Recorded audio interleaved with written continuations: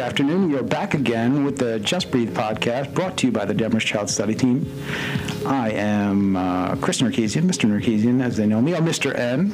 Once again, I'm with Dr. Terzini Holler. Good afternoon, and how are you, Mr. Nerkesian? Good to see you again. It's great to see you. Good to see you again. Oh, we have a very exciting day today. Very exciting day. Absolutely. Now, our whole idea of our podcast is focusing on our students and not the academic stuff. We rarely talk about the academic stuff. We're talking about the social and emotional stuff, the other two sides of the triangle.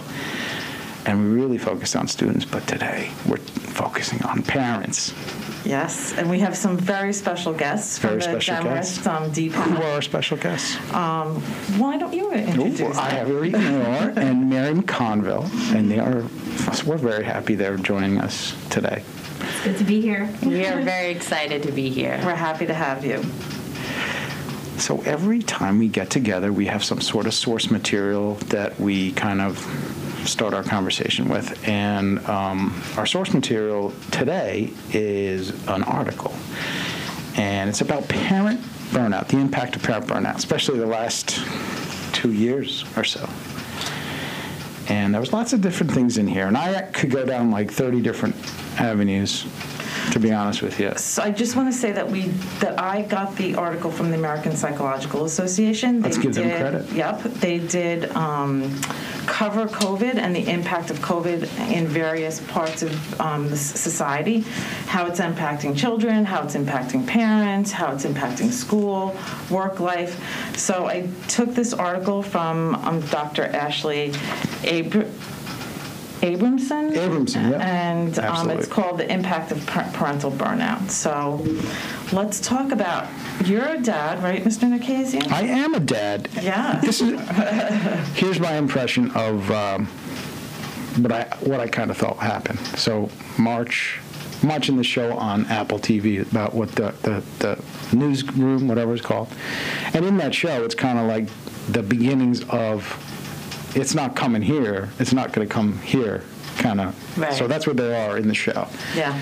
And then all of a sudden it came here, and in March of 2020, remember when you first have a child and you're like, only these people could come over, I'm not taking the baby out, I want to build up their immunity, we're going to stay in the house for 6 or 7 weeks or whatever, until I feel they're comfortable to be shown to the rest of the world. That's kind of like I felt happened With COVID. Mm-hmm. And you think people are now starting to feel comfortable going back out into the world? Well, eventually you're definitely going to take your child out, but those first couple of weeks you're like, I got to build up the baby's immunity, I want to protect them, we're staying home, we're hunkering down, only like immediate family can come see the baby. That's kind of how, I don't know if anyone else has similar feelings to that. I mean, I've always been a non-germaphobe. So COVID really hit me harder because I don't think of the world as a danger. Even when I had my kids, and not that I'm a risky mom, but I just, I have pets and I let them lick my face. And it was like washing the hands and being extra careful. It was actually really hard for me to wrap my brain around the importance of it. And to become that without going too far, because the anxiety. And so at one point, when everyone was washing their groceries, yeah, that was scary, right? I was like, I can't do this. Mm-hmm. Because I can go down that rabbit hole and I can think of everything that I've touched but I chose to save my sanity, and I was just like, I'm going to wash my hands. I'm going to control it from that point. I think what's really interesting is that people who were kind of predisposed, and children also who were predisposed to anxiety and depression prior, this really acted as an accelerant, yes. Right? So even if you had a really good repertoire of coping skills for the depression and for your anxiety, for many people, COVID was an accelerant, and those coping skills became kind of obsolete, Yeah. Well, I think it was just too hard. Yeah, I think for me it was a lot of the unknown that was scary. Yeah. Really, nobody knew. It wasn't just that I didn't know. So even the recommendations that were out there didn't necessarily mean that my family would be protected. So I actually erred on the side of being careful. Even in situations where I remember even the first day, I think it was a Sunday, Friday, but on a Sunday, I remember that my son wanted to go see his girlfriend, and I found out that they had been in the city, and I basically told him that he couldn't, and it wasn't perceived as a positive thing, not by him, which I understand, but at that point, not everybody knew what was happening, and to me, not being able to, not knowing the impact of things and not knowing I'm very data driven, so not having that data to cope with really sort of threw me off. So that was a really hard decision to make. I wasn't the favorite person in the house or, outside of the house, but it was sort of, I was erring on the side of being cautious. And I think different people came to an understanding of the severity of the situation at different times. My husband being one of the people who came to this understanding at a very late point in time, and me at a very early point in time. So I'll start with him. The day before they closed all the restaurants, the night that they closed the restaurants in Manhattan, he and 10 buddies were at a restaurant. And I was like, are you kidding me? Because I had watched this come from China to Italy.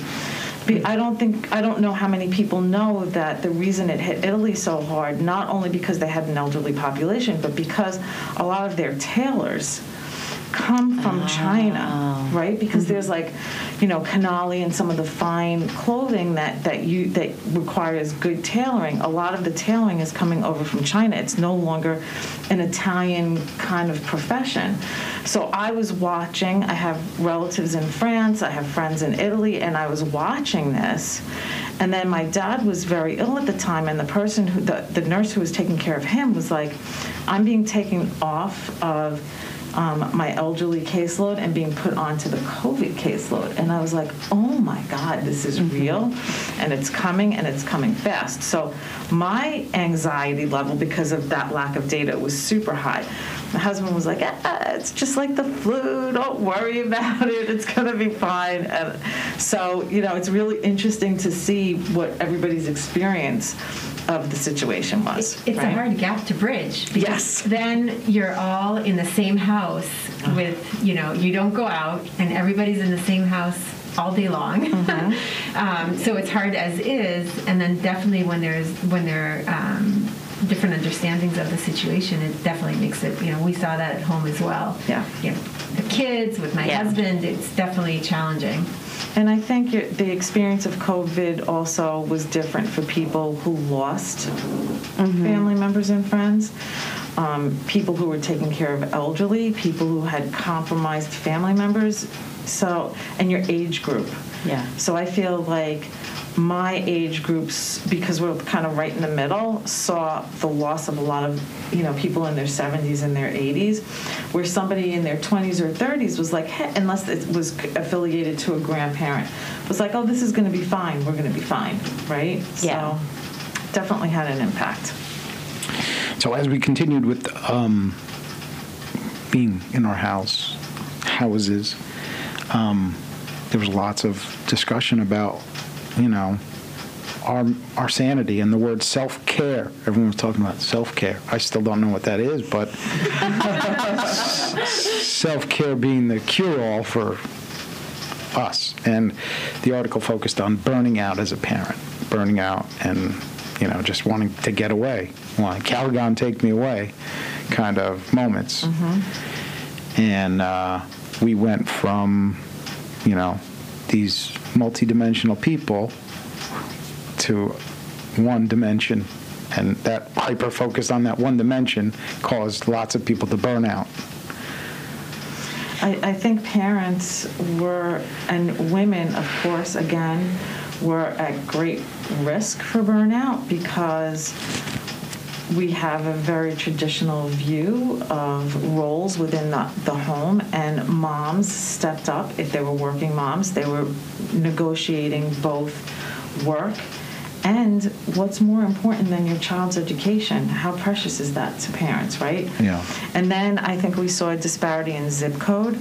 So Jonathan Kozol wrote a book in the 1980s called Savage Inequalities, where he looked at places like Jersey City, and I was a teacher there at the time, and zip codes such as Demorest, and he saw this great divide. And I think we saw a great divide again. We had the technology. We were able to keep up with our children's education. We were able to work from home. And places like Jersey City and Newark, the zip code was the divide, right? Yeah. So we kind of saw the stressors within homes, because if you were functioning well as a family prior, the likelihood is that COVID was a blessing because you weren't commuting. You were having more family time. You weren't running around after school until 10 o'clock. And so you were able to kind of join as a family. And for those families who were already struggling, the divide, I think, got bigger.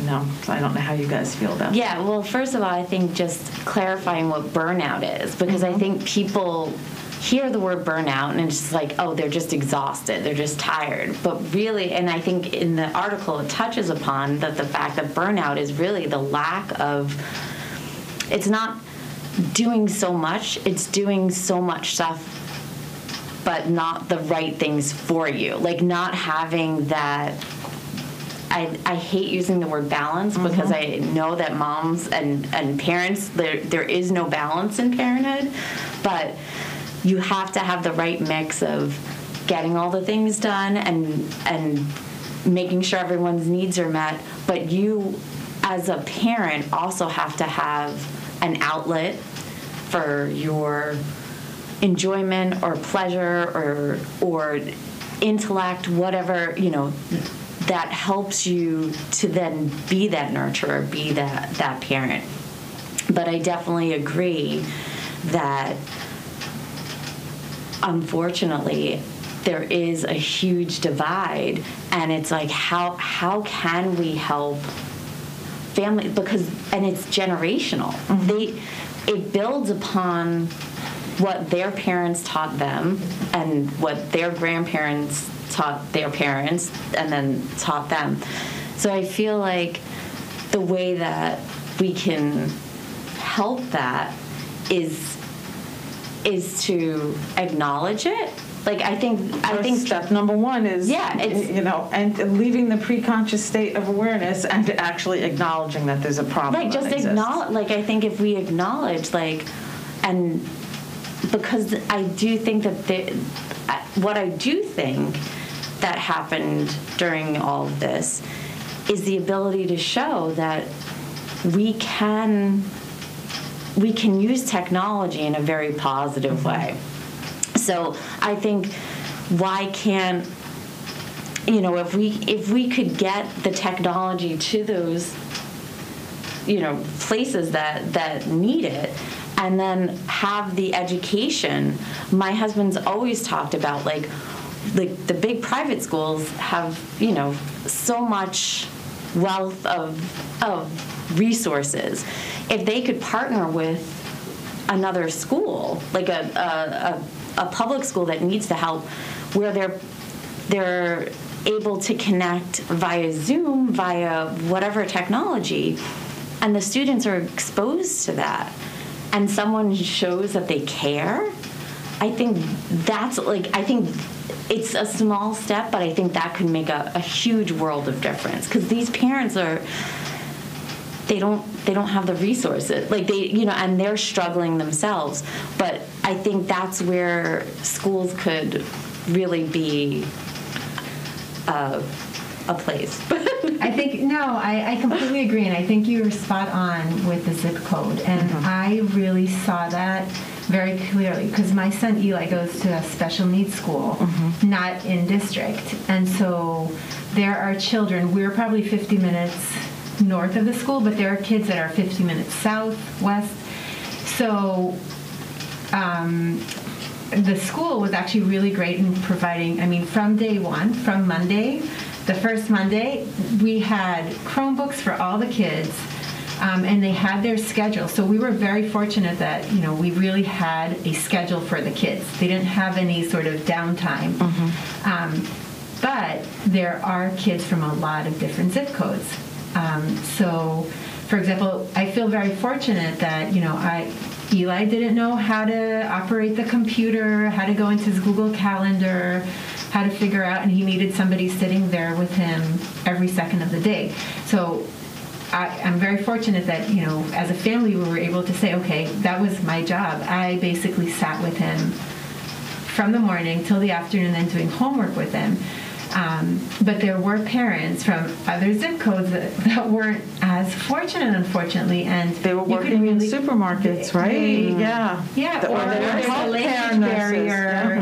There are a lot of different. It's not. There were just. It was very, very clear that some kids had more support than others at home. And I think everybody wanted to support the kids, but it really was very, very demanding. I mean, of course, that's your number one, when you become a mom or a dad, that's your number one goal, right? You want to support your children as much as possible. But then there's that Maslow conflict, right? You have to put food on the table, so those emotional needs, come after the basic needs. Yeah. Yeah, so I really feel very fortunate, and the school was very good in helping the different families, providing with the support they needed. From a behavior perspective, having behaviorists help out, because it was really, it was challenging for our family. But I think as I said, we're very fortunate to be in a good situation. But to have, a sibling sit next to a special needs child during the day when they also have their own school work to do, and, it's not ideal. So I think that was definitely a challenge. But I always choose to look at the silver linings. I try to, at least. I don't always succeed, but I try to. So I think a lot of good things came out of it. I think parents that were involved, even if parents from areas or that weren't able to sit through the entire day, got to know the teachers, got to know the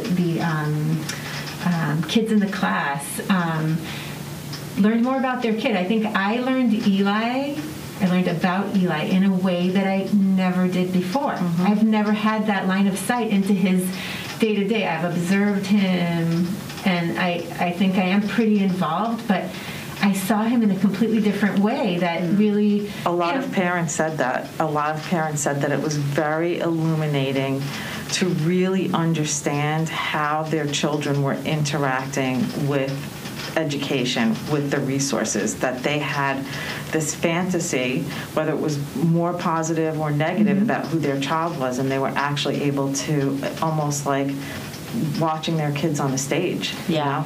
Yeah. Exactly, and I think that's something that is going to help me help Eli for the rest of his life, because I think I know more about him. I really do, things that I never had access to before. And I think a lot of positive things. I mean, we talked about technology and offering that to other schools as well.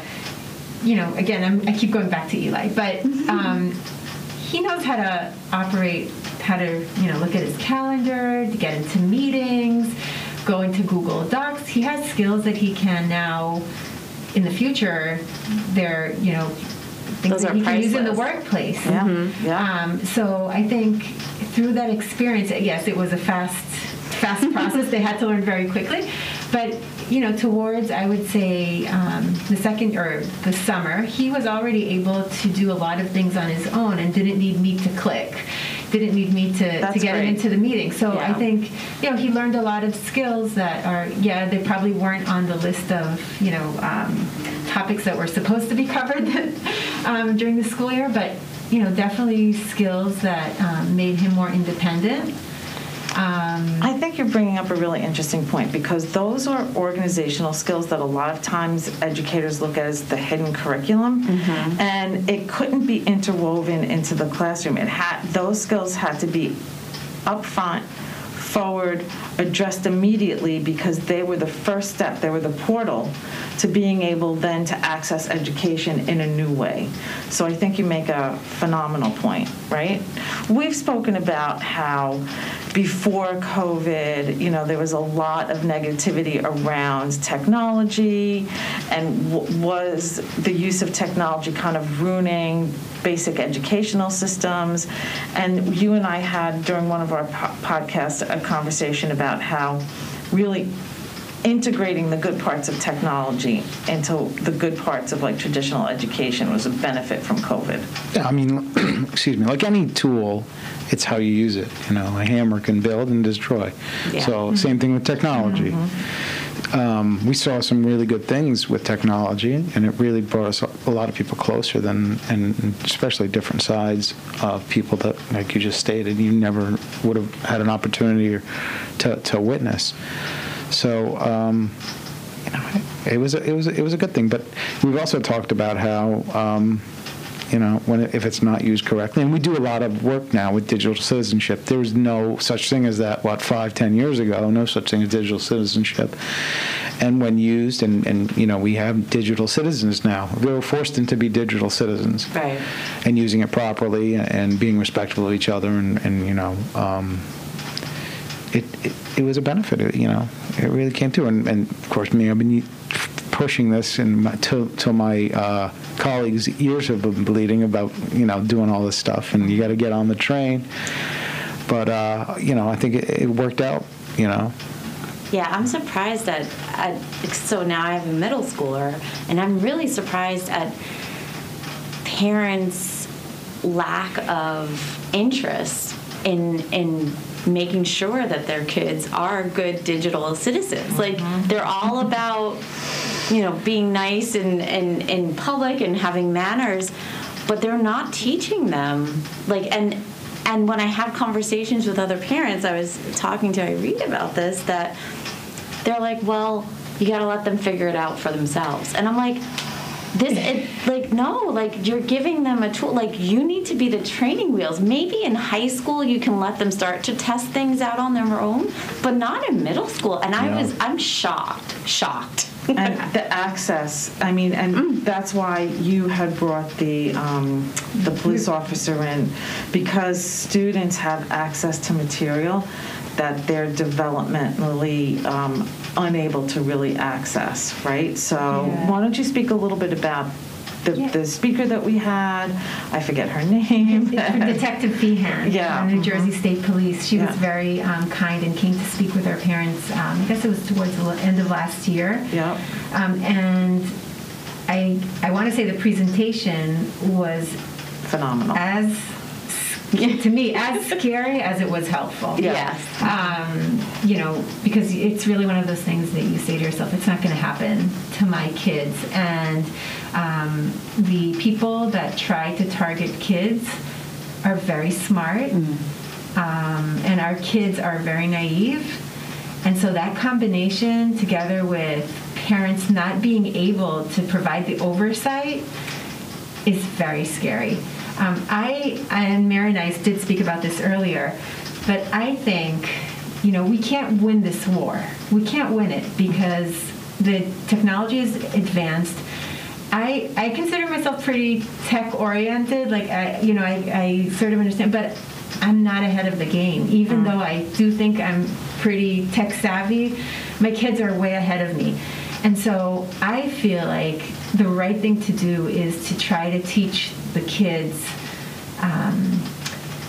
the sort of, it used to be Snapchat. I remember when my older son was in the middle school and there was a huge thing about Snapchat and how messages disappear. Now maybe it's TikTok. Right. So the technology changes, but we have to teach our kids the ethical code. What is danger? What things do they need to look out for so that, if they come across a new application, a new technology, if I just tell them don't use TikTok or don't use Snapchat, that's not going to be useful in 2 years from now. It's really interesting because I think that the idea of parent burnout plays into this. So one of the underlying concepts of parent burnout is that your resources aren't ample enough to deal with everything that's coming your way, right?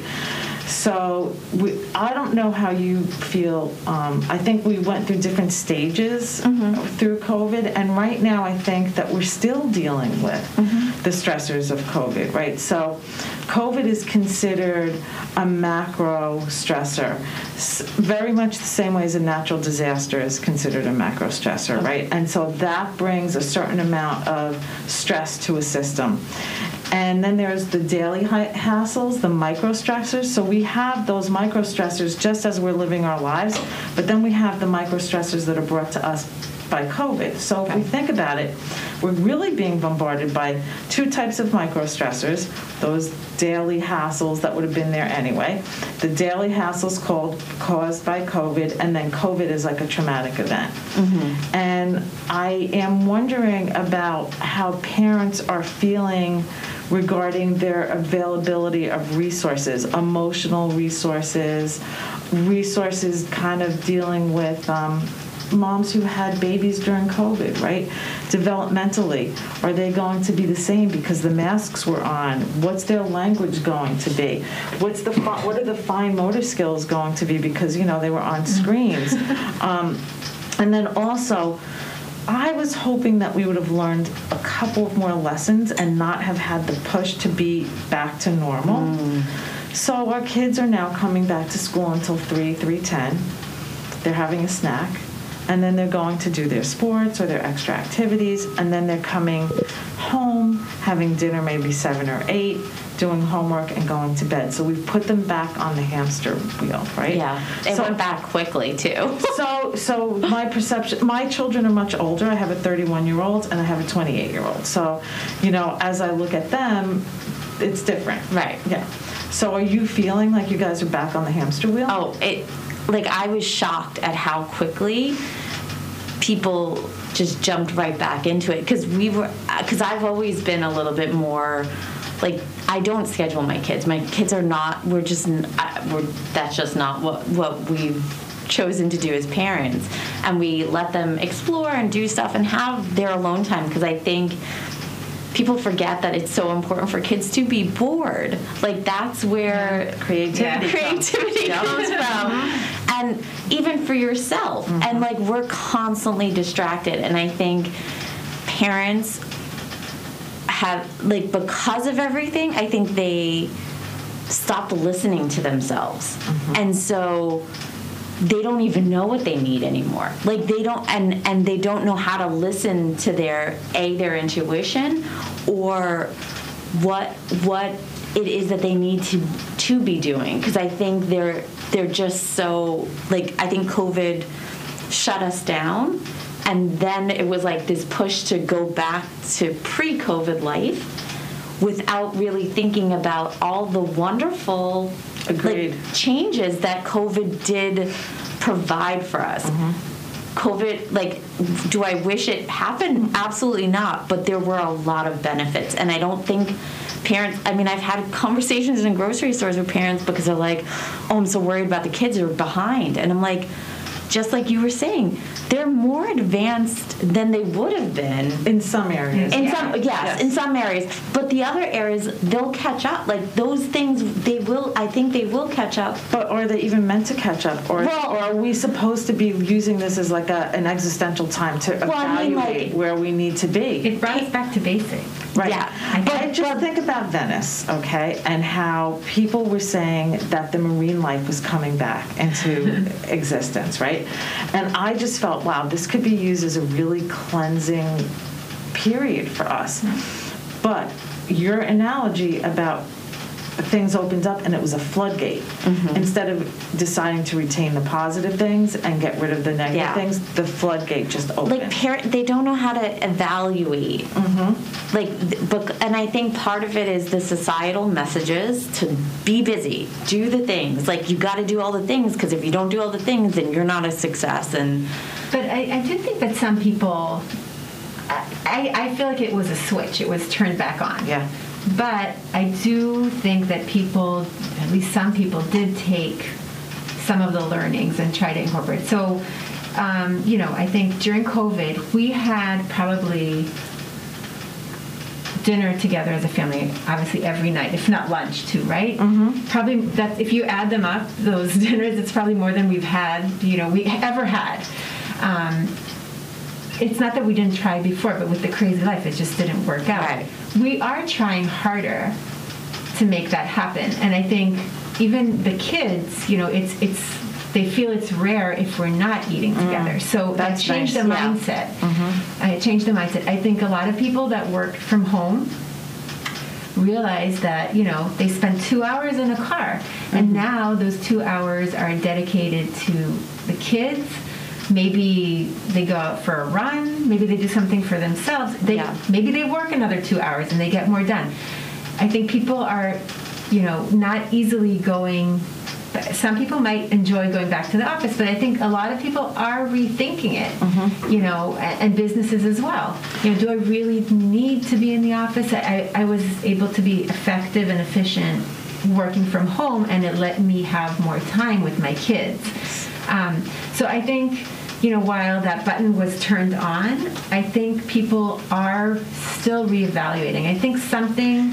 again, because we're still in it. Like, I mean, we're hopefully getting towards the end now that more vaccine. I don't know. We don't know. I was in Brickell, Florida this past weekend. I don't think they think COVID actually exists. Oh well. Ever happened? There are definite states that you probably might not want to visit for the next couple of years, but I think. Yes, there is that evaluation, but there is that also pull of businesses wanting people back in the office without evaluating the positives. And but I think now that genie's out of the bottle, people aren't going to want to commute and be in the office as much. And I think businesses are going to have to adjust to that. So I think in the fields of industrial psychology, my daughter's getting a master's degree in industrial psychology, and she's looking at productivity in the workplace.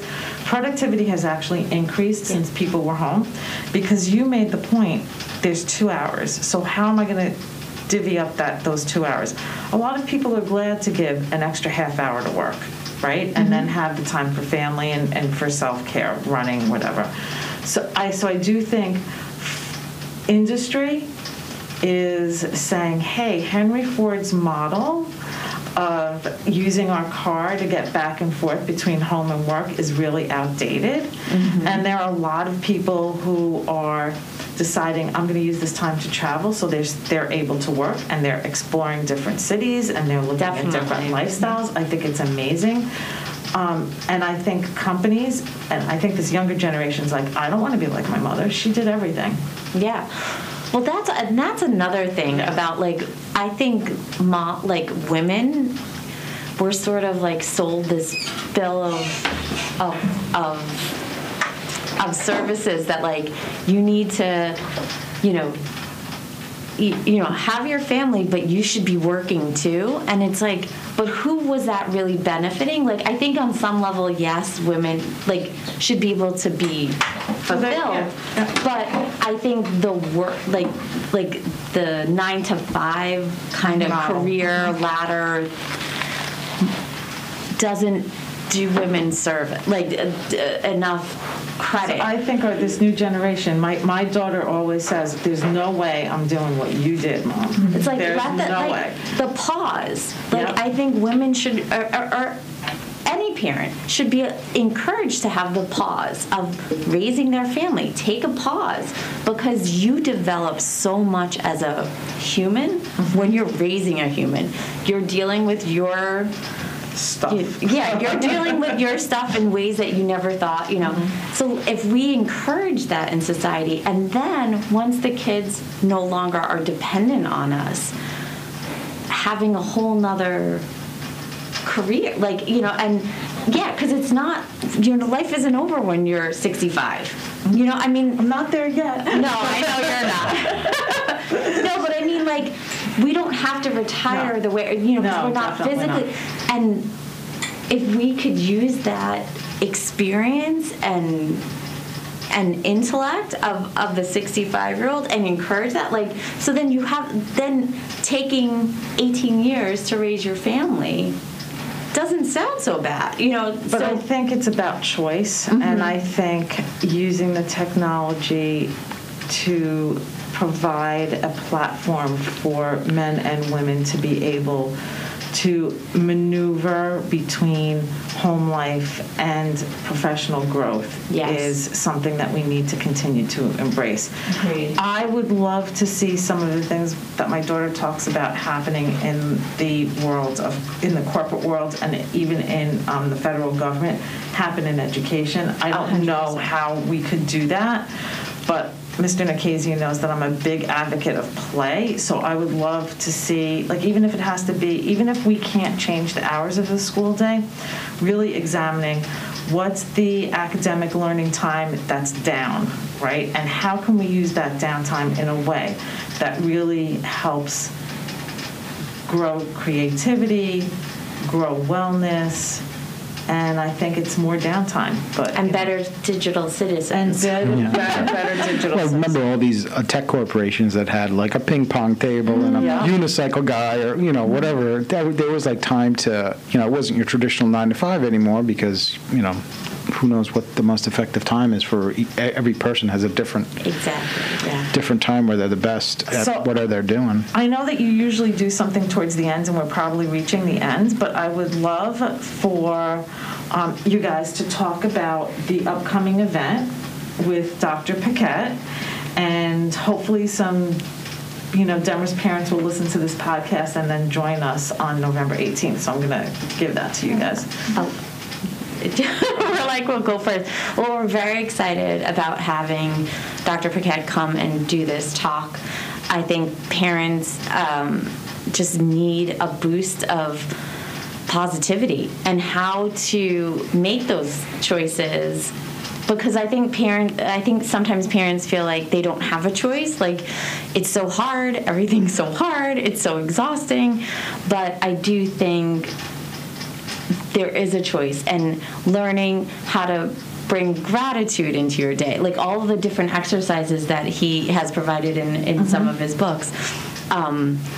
If you just do one, like the article says, micro habit, or it was micro breaks. Like, it doesn't have to be this whole revolutionary change. Just doing a little, so every night I do with my son, we talk about what we're grateful for the day. Just 3 things. Also, we at dinner time, when we sit as a family, we talk about, we have this book of positivity that we read from.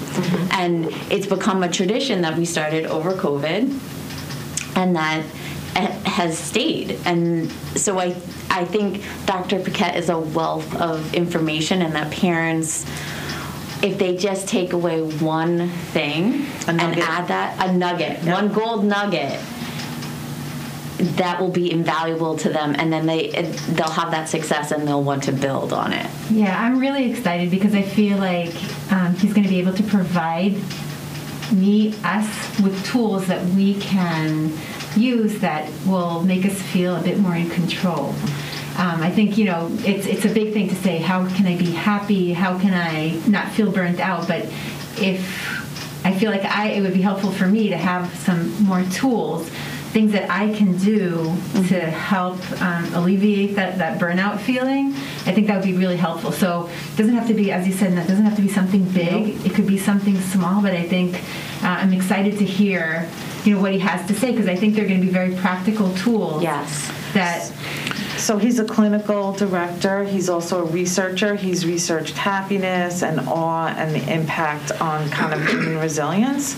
And Mr. Nakazian, you've got the pleasure. Now, this program is going to be over Zoom. Yes. Now, the reason why I'm asking is because sometimes when you have these feelings and you feel isolated and you don't realize this, you have a common humanity, and you're not alone. And over Zoom, which we found out when we were with Dr. Paquette's, you can type in chat. It's a lot easier than saying it. It's a lot easier than verbalizing. So if you can type in chat something, you're going to, like we found out, a lot of people have the same Yes. stuff going on. You might be a little more comfortable. I text more than I ought. Like when I get a phone call, I'm like, oh, something's crazy. But if I text it, it's a lot different. So if I'm typing in my chat something, a common issue, I think that'll help people. Even though we're in our own house, in our pajamas or wherever, we still will feel closer to people because we're not going to feel that isolation. No, I think that's one thing that technology, I think, really is amazing at, is helping people find community. And I think if we focus on the positives, like, I know Facebook's been in the news about all the negative stuff, but I think there is an antidote to that. It's about teaching, because if you look for the positives, you will find the positives. And it's like about training your brain. And I think Dr. Paquette is all about training your brain to look for the positives, the happiness, the making those choices. And that's what our kids need to, because it's easier. They get the fix of whatever from saying the mean thing, because like that makes them feel good. But it's like eating a candy bar. Whereas like if you're building on the kindness, that. And he'll actually talk about the different parts of the brain that are activated if you're displaying, goodness or kindness or self-compassion. He'll talk about the hippocampus, the amygdala, and how dopamine and serotonin and whatnot, come into play with that. So there's actual research behind the positive psychology. So now I'm going to do some self-plugging and promotion. Yep. You already know about LLE Challenge. I started this thing called the LLE Challenge. We're doing project-based activities for the entire LLE school community, and every month we're doing a new challenge. This month's challenge is creating a thankful stone, where you're going to write thankful on one side and then what you're thankful for on the other, and there's all these little great things. And we actually, if you on your way out, check out the display case. We have 2 so far. I'm hoping to get more students, but I also have like a little video of me creating my stone. So this is one of those other things you can do with your family, things that you're thankful for, things that you're grateful for. It's those little things, and talking to the kids about that, and giving them that positive reinforcement of it. We also do something similar where, like, right around bedtime and good nights, it's what was the most important part of your day, and we really focus on it. My daughter's 4, and she's already getting into it. So it's it really forces you to slow down, and just like the title is just breathe. It forces you to slow down and breathe, and try not to take everything so fast, 110 miles an hour, and try not to take life for granted. Yeah. Don't be a human doer, be a human being. Yeah. That's a good one. Yeah. I like that. So, you know what? Every time we always kind of wrap up with something a little fun, a little different. Here's the question. What is one dish, since it's the Thanksgiving season, that reminds you of your childhood? I'll start with you.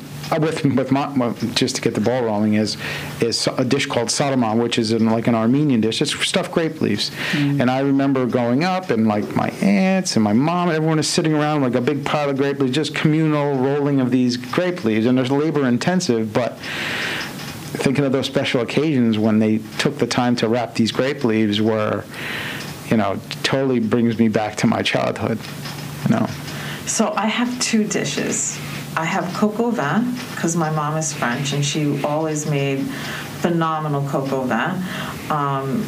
When I was in high school, she had a big pot on the oven, and she had left it there to cool off and had gone, I don't know, someplace else. And I came home with a bunch of guys who were wrestlers. And Is that a different You don't need to say more. What direction did this podcast go? And my poor mom, when she came home, dinner was gone. It smelled amazing. And the wrestling coaches were not happy with her. They actually gave her a phone call and said, "You cannot be feeding my wrestlers. They're not going to make weight." They didn't make weight, no. So there's that, and then there's pasta and meatballs from my dad's side of the family. I came from a very large Italian family, and there was always a pot of gravy on the oven. And my mom tried to do that. She replicated that. So, yep. So I also have two dishes. So one is kreplach, Yeah. which is they're like what would you call them? It's like It's like a dumpling, yeah, meat like a dumpling Yeah. that we eat in soup. Originally my family's from Lithuania, and so on my dad's side, it was a huge thing. Like every Friday nights, we would get together for kreplach, and my grandmother would prepare it. And when she passed away, then each family would prepare it, and we would switch around because it was a lot of work. It was a lot of work to prepare it. But my dad and my uncles, and my dad's uncle too, they would compete who could eat more. And it's very filling. Like they would have bowls of soup with I don't know how many, and then how many bowls, every night. It was really crazy. So that's one thing. But I just remember everybody around the table together, which was really That's great. lovely. Yeah. Yeah, and then on my mom's side, we used to call it beetroot soup, and basically beetroot soup with like sour cream inside. I loved it, and I don't have the recipe from my grandmother, unfortunately, but it was really good. Well, definitely pasta is always like spaghetti because I grew up with my mom is Italian and we always spend holidays with her. And my grandfather, so for Thanksgiving, you just had pasta and then the turkey. But the other thing, when I was little or still, my grandmother would make something called ambrosia salad, which is with marshmallow. Was she Italian also? Yes, because we had that also. It's marshmallows, sour cream, canned mandarin oranges, and crushed pineapple. And coconut, shredded coconut. And she would make it in one of those 1970s Jell-O pans, and I was the only one that ate it, and I loved it. And my aunt still makes it for me, and I again am the only one that eats it. Like no one else, but because it was I don't know why, but and it's like once I knew that it was like sour cream, I was like, how does it taste so amazing? But it does. My dad was always like, that's gross. Chocolate mousse too, Yeah. Yeah. Well, we've actually kind of, in my wife's family is Jewish, and instead of just going there to eat now, it's kind of modified where you make it and then eat it. So that just brings more memories, like kreplach. Like there's sitting around the table making the kreplach, or with my mom making the baklava or whatever. So it's more like it just adds to your fondness because now you're making it, you're learning it, and you're having the shared experience, and then you're eating it. So it's kind of like adds a little twist to it where you're not just going there to eat. You're, you get I've to always enjoy. loved Thanksgiving. Thanksgiving has always been my favorite holiday. That's a perfect lead-in. If you're having sweet potatoes, are you having just roasted or with the marshmallows? That was the third thing that I was going to say. That was the other dish that I love. Obviously I like marshmallows, but the marshmallow. So I started making that because my husband's family doesn't eat that, and I started making it, and it was so funny to watch all of my husband's siblings and their wives and my nephews devour it. So it's like that was something we always had on the Thanksgiving table. No marshmallows, but some brown sugar and maple syrup. Yep. Have you ever? We, honestly, we typically celebrate Thanksgiving with different people. Yeah. And so it's always been like a combination of traditions, and I haven't really experienced the marshmallows. I might have to make you some and drop it off in your house. It's like dessert, but you get to eat it with your dinner. Now that I think about it, why isn't there candied sweet potato ice cream? There is. Is there? Artisanal ice cream. Okay. There's a farm in Closter that they had artisanal ice cream, and it was. I've got to try it. It was like sweet potato. Because I had lavender honey ice cream. That was pretty good. So. Those are artisanal ice creams. Yeah, and I have seen Thanksgiving soda, so I don't know if I'm going to drink that, but You never know. Is that like pumpkin spice beer or no? I don't know. This was my first time I've ever had a pumpkin spice anything this year. It was not terrible. But, well, I apologize for having to leave. That's Oh, okay. no, that We was missed It's it. kind of like, at the Ed Sullivan Show, I'm spinning plates. Lots of plates going on at the same time, but hey, whatever. Okay, well, that was fun. What do you think? Yeah. What did you think? Was it terrible? See? Guess what? It would be fun. Almost an hour. Yeah. Did you think it was? No. That's no. crazy. Okay. Almost it's 52 minutes. We're at 52 Yeah. minutes, so That's it kind of perfect. flies by, right? Yeah. Okay. No, when you're having a conversation, it's like, it's fun. And yeah, it's just recorded. And then if you are brave enough to listen to it again. You will be. Yep. You can follow us on Anchor. We'll be on Anchor. I know. And then, of course, all the school websites, too. Yeah. And that was it. Hey. Thank you. Thank you for joining us. Thank you very Open much. invite. If you want to come back in the springtime, we'll do something else in the Definitely. springtime. Anytime. Yeah. And it'll be great. And hey, this is our outro music. Did I get our volume up? Same exact as before. Well, thank you for listening to the Just Breathe podcast, brought to you by the Denver Child Study Team. We'll see you next time, more frequently. Yes, We're absolutely. definitely going to do one in a couple weeks. Absolutely. Okay.